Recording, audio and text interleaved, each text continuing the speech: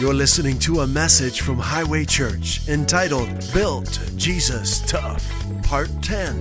Enjoy.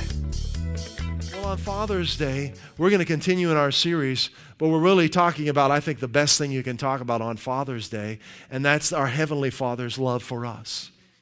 And God's love for us is not some untangible, mysterious thing. It's very real. It's so real that He gave everything He could give because He loves you. He gave His Son. And that's what we're going to look at today. And what is the result of this amazing love the Father's given to us? The result is a brand new life, a life greater than you've ever imagined or dreamed of. So our series is called Built Jesus Tough. A life built on the promises of God is a life built Jesus tough. And there are only 2 steps to becoming Jesus tough. Anybody can do it. It's available to anybody. And the first step is making a decision in your own heart to make God the Father your all in all. And only you can make that decision. Your spouse can't make it for you, your children, your parents. You have to choose to be all about knowing Him.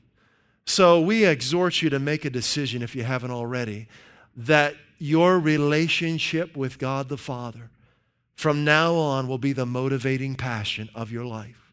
Let knowing Him determine where you live, where you work, who you're in relationship with, how you spend your time and your resources.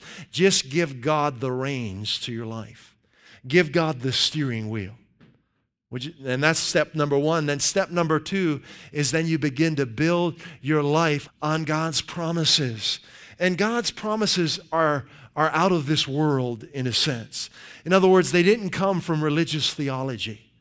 They didn't come from a pastor or a bishop or a religious leader. They came from God's heart. And Jesus is the promise of God in the flesh. And when we study the promises of God, a lot of people read the Bible, but not a lot of people know the promises of God. So reading the Bible alone really doesn't transform you. It's faith in the promises of God in the Bible that transform you. It's faith in His promises that transforms us. There are many people that read this book and they're bound up and confused and depressed and discouraged. So it's not reading it itself, it's faith in the promises in this book. Okay? Very important. So we become students of His promises. Right? It's through His promises that we participate in the life He's come to give us. Hallelujah. So His promises reveal to us, and we've been having a great time in this series, they've revealed to us the heart of God. They've revealed to us that it's God's will for us to be whole. Spirit, soul, and body. You may think that's not possible. You may think that's beyond what you've ever dreamed of, and it might be, but it's for you today. All things are possible with God. What you've been through is not beyond what God can do. Your current condition, whatever it may be, spiritually, mentally, emotionally, physically, is not hard for God. With man, it's impossible, but with God, nothing is impossible. All right? If you'll just let Him be God in your life, He'll reveal Himself to you. It's His desire to reveal Himself to you. So we've seen that in the ministry of Christ, that Jesus made people whole. He's the will of God in action. He's the heart of God in action. So we've gone through promises regarding your spirit, promises regarding your soul, and now we're in promises regarding your body. And we saw last week that something happens when you begin to exalt the ministry of Jesus.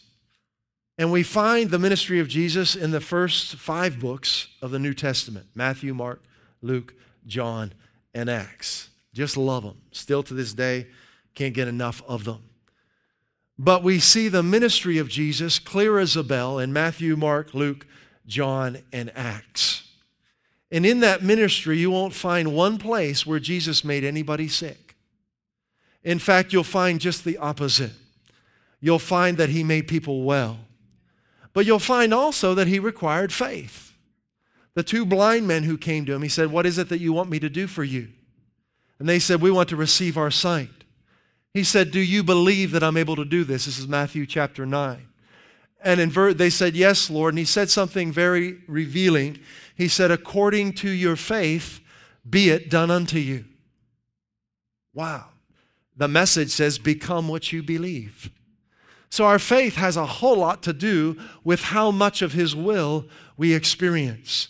All right, so we've seen the will of God is not automatic. It requires faith. You can't have faith in God if you don't know the will of God. Has anyone in here received forgiveness for your sins? Anybody know? How did we receive forgiveness for our sins? I mean, isn't that audacious that we could come to God and ask Him to forgive us of our sins? On what grounds do we come to Him? Somewhere along the line, we heard the word concerning forgiveness. Somewhere we heard that because of Jesus, God will forgive us of all of our sins if we simply put our faith in Christ. Amen. And we believe that. Amen. See, faith begins where the will of God is known. When I know that it's God's will to forgive me, I have confidence to come to Him and receive forgiveness. When I know it's God's will to heal me, I have confidence to come to Him and receive healing. Same thing. Forgiveness and healing, it's a part of the same covenant. So let's get back into it. Let's go a little deeper. Let's look again at Matthew chapter 7, verse 9. And we're exalting the ministry of Jesus above every religious doctrine, above every life experience, above our own wisdom, above man's opinions. We're going to lift up Jesus and we're going to take Him at His word. Matthew chapter 7, verse 9, this is Jesus talking. And He says, "What man is there among you, if his son asks for bread, will give him a stone?" Of course not, right? We can all relate to this. "Or if he asks for a fish, will give him a serpent?" Isn't this simple? Every one of us can understand this. No father in his right mind would ever do this to a child, right? Happy Father's Day. "If you then, being evil, know how to give good gifts to your children, how much more will your Father who is in heaven give good things to those who ask Him?" So is God better than us or less than us? Of course, He's God, right? He's perfect love. He's never done anything wrong. He's never made a mistake. He's never acted outside of love. Isn't that amazing? He's never had to learn anything. He has no opinions or suggestions. He's perfect love and life and truth, right? He's much better than the best father on earth, right? So would you make your child sick to teach them something? Why is that taught in churches? That's criminal behavior, isn't it? Yet I've heard pastors credit God for doing things like that. See, when you lift up the ministry of Jesus, you begin to develop a very sure understanding, a very keen awareness of the difference between God and Satan. And that simplicity that Christ gives to us is vital. And Satan tries to rob us of that simplicity, that God is good and the devil is bad.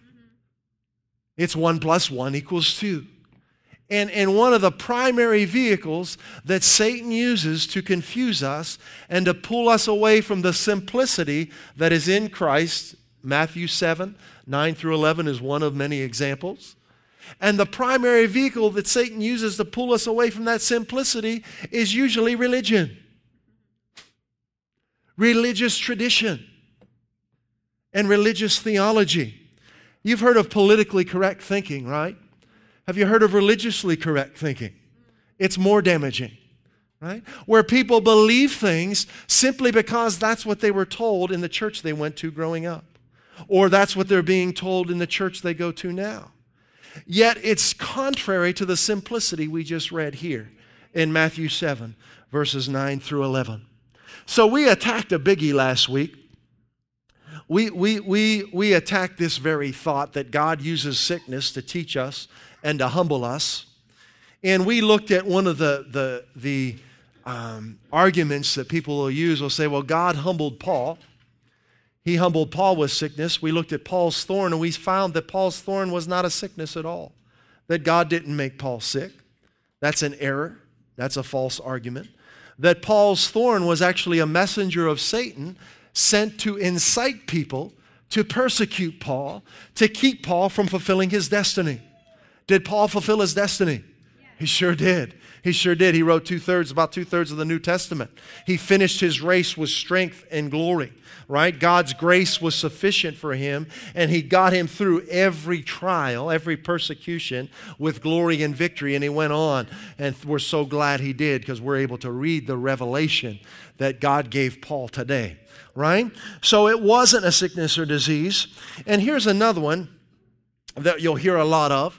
People will say, well, if sickness isn't God's will, then why is there so much of it in the earth? What if we applied that same logic to sin? If sin isn't the will of God, why is there so much of it in the earth? So do we now determine what God's will is based on the activity on planet Earth? Woo! This world's a mess. If God's in control of this world, He's a mess. He's a confused God. If God were controlling this world right now, there wouldn't be one crime committed. There wouldn't be any poverty. There wouldn't be any sickness, any disease. Jesus didn't teach that God is controlling the earth. Right? It's good to read the scriptures. It's good to read Jesus. Right? So with this thinking is very prevalent.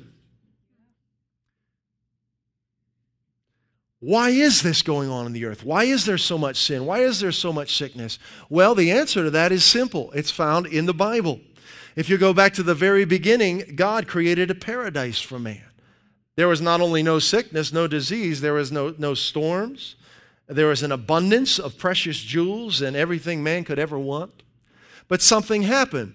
God gave man authority over the earth, dominion over the earth. But man, at some point in time, decided to put his faith in the words of Satan rather than the word of God. And in so doing, Satan stole the sovereignty, it says in Romans chapter 5, that God gave to man. And at that point in time, Satan became the god of this world. That's why Jesus called him the ruler or prince of this earth, and Paul called him the god of this world. So the junk that's going on in this world is because Satan became the god of this world. And the curse of sin came upon this world. But thank God we have a refuge. We have a high tower. We have a fortress, and His name is Jesus Christ. Jesus is the secret place of Psalm 91. So we're going to get into that secret place today. All right? Let's go into one of the most popular verses that you'll ever hear. It's John chapter 3, verse 16. And in John chapter 3, verse 16, God reveals His will for the world. His will for the world. All right? We like to let God tell us what His will is. We don't want to surmise with our own wisdom. Let's let Him tell us what His will is. All right? John chapter 3, verse 16. For God so loved the world that He gave His one and only Son. Happy Father's Day. That whoever believes in Him. So it's not automatic, right? That whoever believes in Him. Listen, if God's will was automatic, there'd be no need for faith. Why would we need to live by faith if God's will was automatic? Now, did God love everybody? Every human being? Does God know them all by name? Does God know the hairs on every human being's head? How many? Absolutely. Does He know how many cells are in our body? Does He know what cells are being reproduced at every moment of every second of every day? He knows everything about everything. He's limitless in his knowledge. And he loves everybody. He loves the whole world. So we see it's his will for the world to receive Christ, to believe in his Son, right? But we've got to choose that. It's not automatic. I'm so glad God didn't make robots. I'm so glad that I'm not married to a robot. What kind of marriage would that be, being married to a robot, right? Yes, dear. Yes, dear. Yes, dear. Yeah, it's kind of shallow, isn't it, right? God made us in his image. We're not robots. We have a free will. We can say and do and believe whatever we want. Even if it's not true, it doesn't matter. We're free.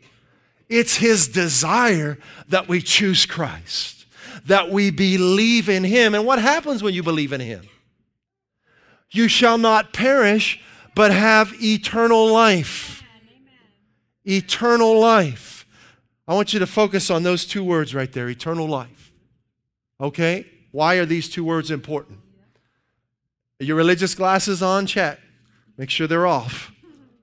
Eternal life. Why are these two words important? Because man's religious theology has changed the definition of these two words. So you probably read that and think he's talking about going to heaven. Man's religious theology has made Christianity all about getting into heaven. But when you begin to get to know Jesus and read his words, you find out Christianity's not about getting into heaven. It's about heaven getting into you. It's not about going to heaven someday. It's about knowing the God of heaven today. It's about experiencing God now. The word eternal life. Wouldn't it be great if we just let Jesus define life for us? Jesus defines eternal life for us. So we don't have to speculate as to what it is. He tells us in John 17:3. Put it up there. Those glasses, sometimes I want to jump back on, but don't put them back on. All right? Keep them off. This is Jesus talking. He's the way, the truth, and the life. He's defining. He says, this is eternal life, that they may know you. K-N-O-W, same word used talking about Joseph when it said Joseph knew not Mary until after Jesus was born. This is a word talking about the intimacy between a husband and a wife. This is eternal life, that they may know you intimately, that they may become one with you, that they may walk through each day of their lives hearing your voice and experiencing your presence. That's eternal life. Now, are your seatbelts on? Yes. All right. We're gonna accelerate a little bit. We're going deeper. In John chapter 3, we're going to stay in John 3. Jesus reveals to us how to experience the healing that God has provided. Jesus reveals to us what eternal life is and what it means to be saved. All right, but you got to be ready for this. Don't read it through the eyes of religious tradition. He teaches us how to experience the supernatural life, the abundant life he's come to give us. Let's start in verse 1 of John chapter 3. Are you all right? We awake? You got to shake off the cobwebs here, shake off the dust. We're going right for Jesus. We're not stopping. We're not happy with anything else other than Jesus. We want the real Jesus. 100% Jesus. I won't settle for 93% Jesus. I want him as he is. John chapter 3, verse 1.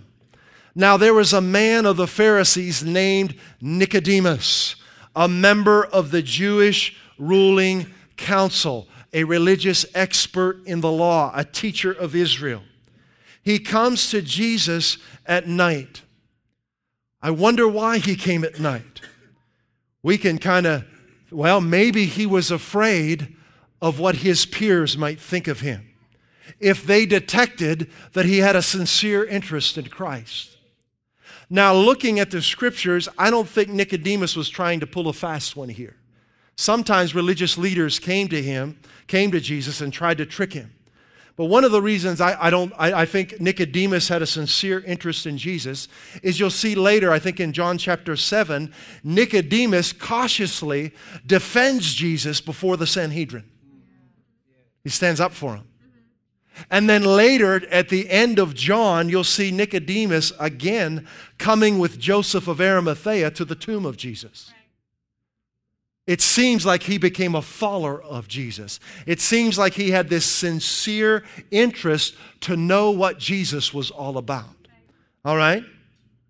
So he comes to him at night and he says, Rabbi. I don't think he's being sarcastic here. Rabbi is a term of respect. Teacher, master. We know you are a teacher who's come from God. How does he know that? Was it Jesus' driver's license that he looked at? Did he have a certificate or a seminary degree? No. Why did he say this? What is the basis for Nicodemus' conclusion?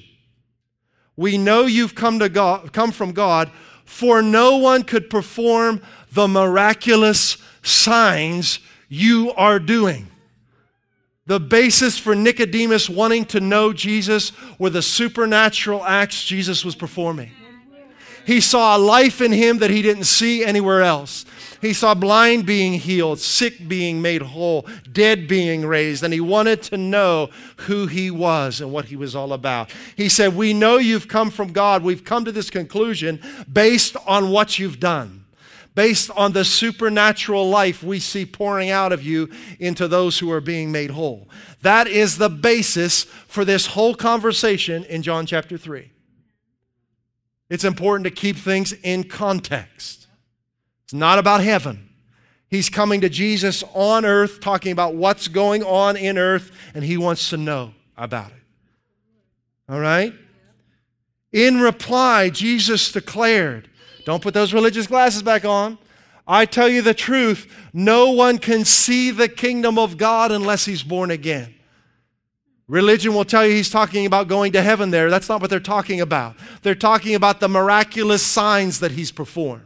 The healing of the sick, the raising of the dead, the setting people free. And Jesus says no one can see. What does that word see mean? It means literally no one can discern. No one can experience. No one can know. No one can see clearly. No one can understand the kingdom of God unless he's born again. He's not talking about going to heaven someday. He's talking about experiencing God now. He's I am, right?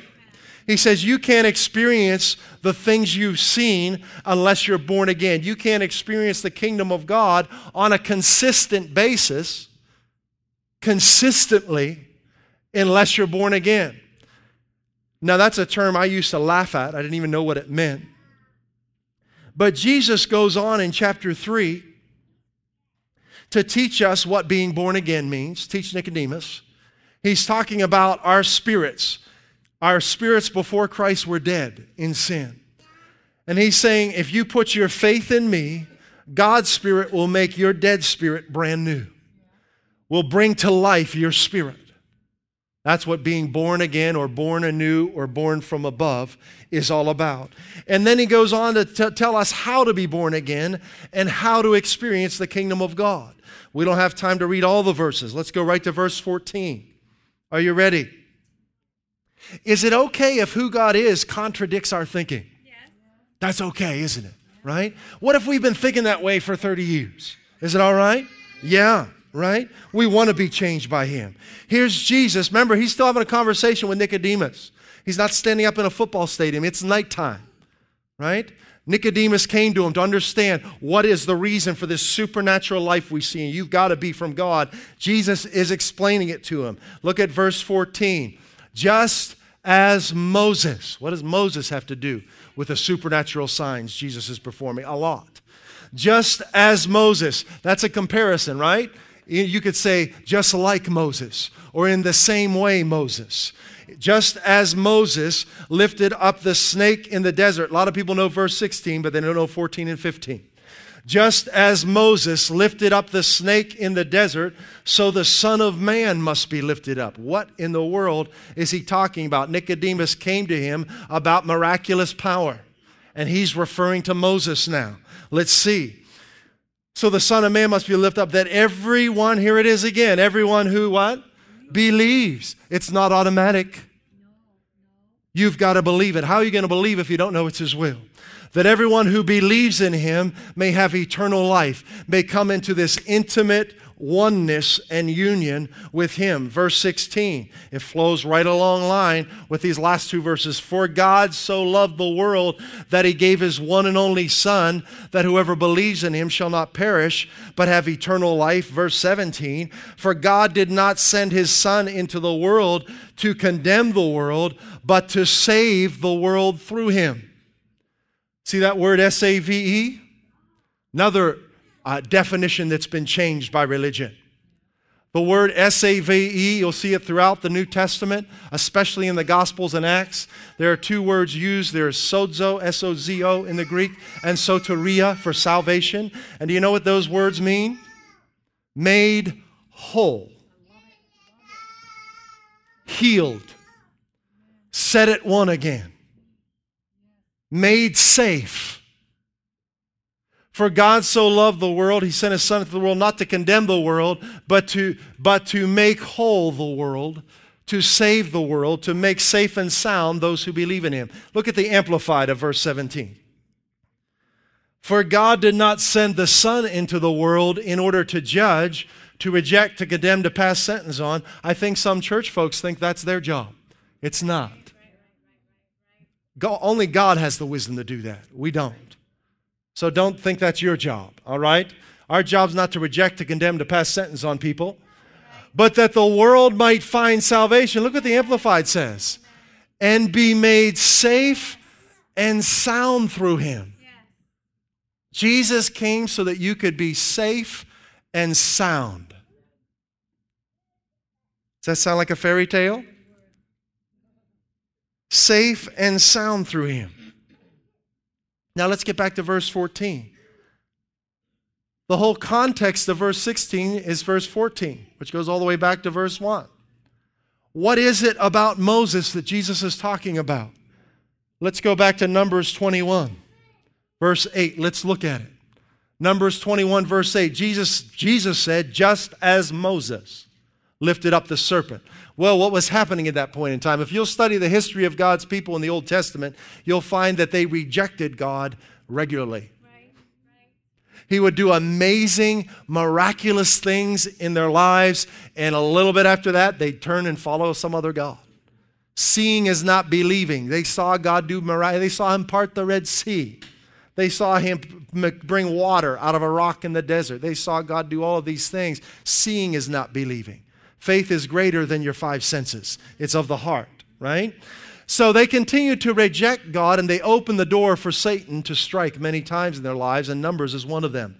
Poisonous snakes, not imaginative, off in the sky somewhere, but real physical poisonous snakes came into the physical camp of Israel in Numbers 21 and physically bit their physical bodies, and the physical poison in the physical snake went into their physical bodies, and they were physically getting sick and physically dying. I'm emphasizing the word physical because religion tells you God's not concerned about the physical, but He is, very much so. He made your body and He wants it to be whole. So these physical snakes, these poisonous, venomous snakes, were biting God's people. The poison entered their system. They were getting sick and they were dying, and Moses prayed to the Lord about it. And this is what God instructed Moses to do. And the Lord said to Moses, make a fiery serpent of bronze and set it on a pole. And everyone who is bitten, when he looks at it, shall live. You telling me someone with the venom of a deadly snake flowing through their system can look at a bronze pole and live? What? Just as Moses lifted up the pole, so the Son of Man must be lifted up. The same way. Verse 9, and Moses made a serpent of bronze and put it on a pole. And if a serpent had bitten any man, when he looked to the serpent of bronze, here's the kicker. Now we're getting into the how to receive healing. Okay? How to receive healing. Anyone who looked at it attentively, expectantly, with a steady and absorbing gaze, lived. Jesus said, I am that serpent on the pole. According to Jesus, Him being lifted up is all about you being whole. Today. Just as Moses. This attentive, expectant, steady and absorbing gaze on Jesus will transform you. But be aware, many things are competing for your gaze. All the latest headlines. You know, I noticed back when I was a teenager, I said, boy, the news really doesn't change very much. There's nothing new under the sun. And people get so stressed out about the latest headlines. You know, America's not even close to what Paul went through. People talk about how bad it's getting in America. Man, they had, I don't want to say for the kids' sake, the stuff that's going on in some of the countries that Paul ministered, but it wasn't even close. The societies they lived in weren't even close to what we're facing today, right? God will give you a different perspective on society when you attentively, expectantly, with a steady and absorbing gaze, fix your attention on the risen Christ. Now let's look at someone who had this gaze in the Scriptures, all right? Let's go to Mark chapter 5. We're going to see a woman who was rejected by society, who had a steady, attentive, absorbing gaze on Jesus. And we're going to see what happened in her life as a result of looking to Jesus. Mark chapter 5, verse 25. And a certain woman which had an issue of blood 12 years. That's 4,380 days. That's a long time, isn't it? Can you imagine day after day waking up with this condition? An issue of blood. You're getting weaker. You have pain in your body. You're suffering for over 4,000 days. She'd suffered many things of many physicians, had spent all that she had, and was nothing bettered, but rather grew worse. Verse 27. When she had heard of Jesus, somewhere she heard about this Jesus that Nicodemus was talking to in John chapter 3, that He heals people. And she heard about that after 12 years of suffering. She came in the press behind and touched His garment. Now we read this in a few seconds, but we have to understand the woman's condition, suffering for 12 years, spent everything she had on physicians, and nothing changed in her body. Now, in the culture she was living in, she wasn't allowed to be out in public alone as a woman, and in her condition, unthinkable. But somehow she heard about the healer, and she put her faith in what she heard.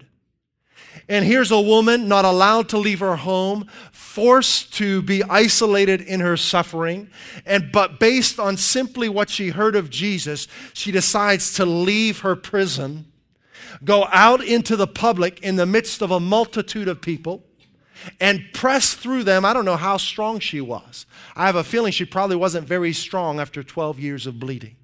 She may have had to crawl and get through the crowd. She might have gotten kicked and bumped and knocked down. But she had this steady, absorbing, expectant gaze on Jesus Christ. Have you cultivated that gaze? Or does your mind go from Jesus to man's opinions, from Jesus to CNN, from Jesus to the new fad of the day, from Jesus to what so-and-so says? And that doesn't work. You've got to train your mind and your heart to be fixed on Him no matter what's going on in the world around you. Don't let what happens in the world startle you. This world's falling apart. But Jesus is the same. So we're cultivating this steady, absorbing, expecting, fixed gaze on Jesus. This woman does it. Despite all odds, she gets up and she goes and presses through the crowd of people and touches his garment. She didn't want to sell it on eBay. She wanted to be healed. Why did she touch his garment? Why did she go through everything she went through? For she said, who did she say it to? Herself. In fact, Matthew, the same account records, says in verse 20 of chapter 9, for she said within herself. She kept saying within herself. Now we're getting into the how to receive healing, right? You have a steady gaze on Christ and you begin to say what he says about you to yourself. She began to say to herself, if I may but touch his clothes, I shall be sozo. Same word in John 3. The world will be saved, sozo. Same word. You want to do a fun word study? Fun word study? Get the word sozo, get your concordance out, and go through Matthew, Mark, Luke, John, Acts, and look at every place where the word quote unquote saved appears. It means healed. When I say I'm saved, I'm saying I'm healed. I know that radically flips religious boats, but it's true anyway. And when you begin to realize that and speak it to your body will change. She began to say to herself, if I may but touch his clothes, I will be whole. And straightway, verse 29, the fountain of her blood was dried up. And she felt in her body that she was healed of that plague. Don't have time to read the rest of it, but Jesus, he's in the midst of thousands of people, a multitude, and he says to his disciples, who touched me? And they don't know what he said. Who touched you? All these people are standing around you, bumping into you and touching you. What do you mean?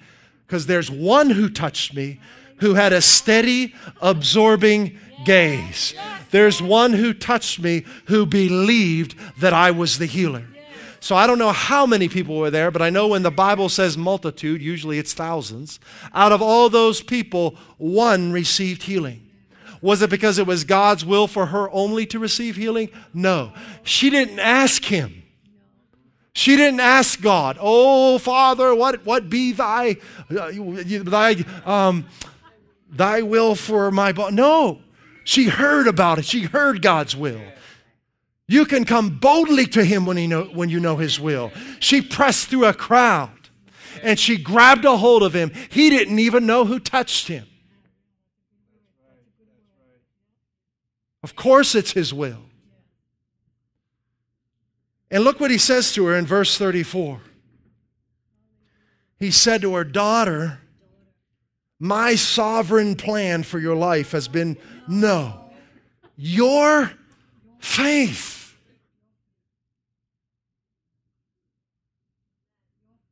You go through the gospel to see how many times he responds to people in that way. According to your faith be it done. Your faith made you whole. Guess what the word is there? Sozo. That the world might be saved, sozo through him, same word. Your faith made you whole. Jesus came that the world would be made whole through him. Everyone who believes. This is called the gospel, and it's been hid under mounds and mounds of religious doctrine. But it's here now, being preached in your presence. Daughter, your faith has made you whole. Now look at this. Go in peace. What's that word in the Greek? Another religified word. Irene. What it means, same thing as sozo, basically, to be made whole. Wholeness, well-being, prosperity, to be set at one again. He says, daughter, your faith has made you whole. Go in peace and be whole of your plague. The Amplified, verse 34, says it this way. And he said to her, daughter, your faith, your trust and confidence in me, springing from faith in God, has restored you to health. Saved. Same word. Has restored you. God sent Jesus to restore people to health. That's the gospel. Sorry if it offends you, but that's the gospel. Okay? He's sent to restore to health. Look at this. Go into this wholeness. Don't just stop with this healing. Continue in it.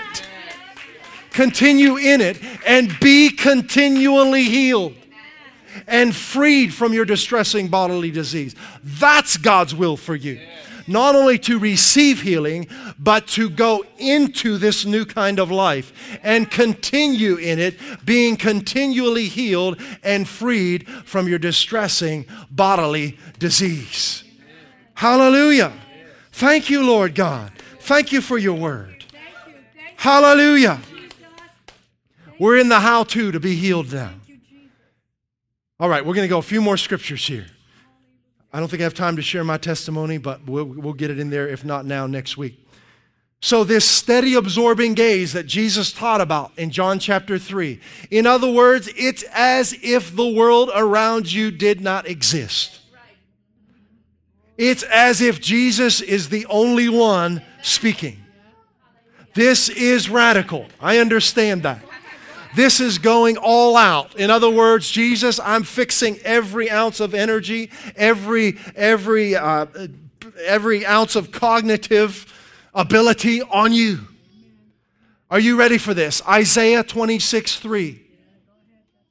This is what the woman did in Mark chapter 5. This is what the people in Numbers did with the bronze serpent. This is what God wants us to do with Jesus. Are you ready?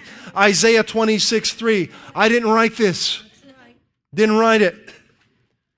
You will keep him in perfect peace. Don't religify that word peace. In the Hebrew it says you will keep him in shalom, shalom.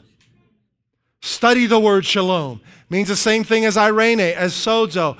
Well-being, wholeness, health, prosperity. You will keep him in perfect health, whose mind is stayed on you. So Jesus isn't a side dish in our lives.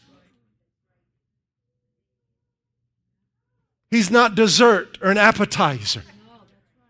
He's everything. And we train our minds to be stayed on him because he trusts in you. Let's read that in the Amplified. This is just the Bible. Might as well read it and believe it, right? Yes. What else? What better do we have to do than to read God's promises and believe them? You can't spend your time more profitably than doing this. You can't. Don't let the devil pull you into other activities thinking you need to be busy to be significant. Spend time meditating on his promises. You will guard him and keep him in perfect and constant wholeness, whose mind, both its inclination and its character, is stayed on you. Because he commits himself to you. He leans on you. He hopes confidently in you. Can you see that there's nothing casual about biblical faith? It's not a wondering or wishing. It's a full commitment of the heart. It's an immovable stare and gaze at the one who made you. Anything less is not biblical faith. Faith is being sure of what we hope for and certain of what we do not see. Faith is the substance of what we hope for, the evidence of what we do not see. Let's look at this. Are you ready? Your seatbelts are still on. Message. Put the message up there. I didn't write this. I didn't write it. People with their minds set on you, you keep completely whole.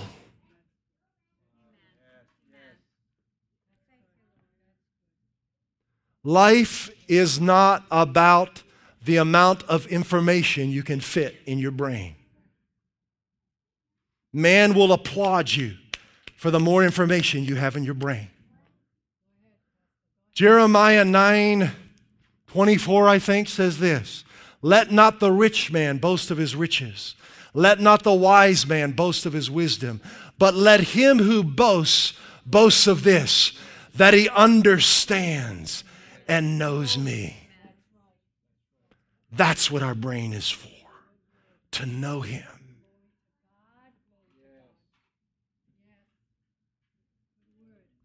But you've got to be committed to this, because there are more things than I could ever count with the internet today and all of the channels available, more things that will compete for your attention to get you away from the wholeness God's provided for you. I remember reading about Smith Wigglesworth, who was an English evangelist that ministered healing around the world, and he decided to stop reading the newspaper. He said, why do I want to spend time putting that into my mind to be quote unquote informed when God has so much to do and say to me each day? See, you only have 24 hours in a day. And when you begin following Him, you realize that's not a lot of time. So you've got to become an excellent steward of your seconds. And you've got to spend them wisely. And I'm just going to tell you, sitting in front of CNN is not a wise use of your time. CNN didn't make you, and CNN doesn't know the purpose and destiny for your life. Spending your time in His presence and meditating on His promises will produce things in your life that no one else could produce. Proverbs chapter 4, verse 20. We're just reading the Bible. I love this. Are you ready? My son, give attention to my words. Incline your ear to my sayings.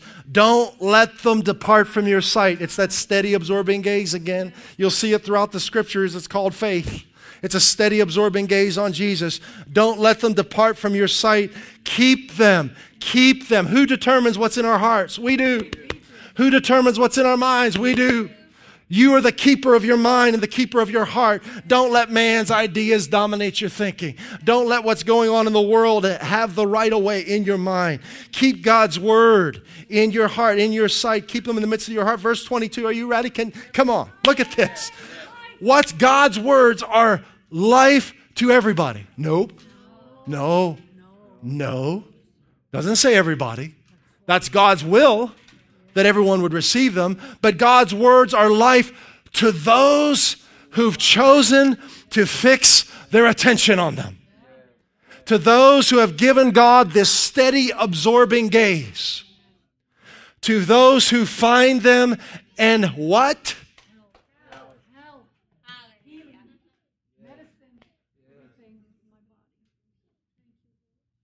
Health to all their body. What does that Hebrew word mean, health? It means the cure, the remedy, the medicine. You will not find a stronger medicine than this. Anything else pales in comparison to the limitless power of the Word of God. It is life to those who will give it a steady absorbing gaze, and it is health to all their whole body. Watch over it with all diligence, for from it flow the springs of life. Hallelujah. Hallelujah. So we're out of time. But we're going to get in more so to the how-to next week. How to receive healing in your physical body. And then how to keep it. Because you can receive it and lose it. You've got to keep it. Okay? We don't have time to go there today, but we will next week. Father, thank you for this time together. Your word is life to those who find it, and health to our whole body. You've given us the cure to every sickness and every disease, and it's faith in your word. Wow. Lord, we purpose to fix our gaze on you, to budget our time with your wisdom, and to fill our hearts and minds with your promises, that you would be glorified in our lives, that who you are would flow through us. Be glorified, God. You are God, and we give you the throne of our heart. We give you the throne of our mind. We give you the TV remote. We give you our subscriptions and Netflix. We give you it all. Lord, we give you the reins, the steering wheel of our lives. We want you more than anything this world has to offer. And we give you our attention 24/7. In Jesus' name. At Highway Church, we want to help you grow in your relationship with Jesus Christ and experience the abundant life He came to give you.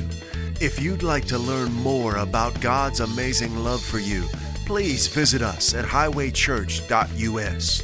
You can email us at info@highwaychurch.us or message us via our Facebook page. Put your trust in Jesus today and taste and see how good He is.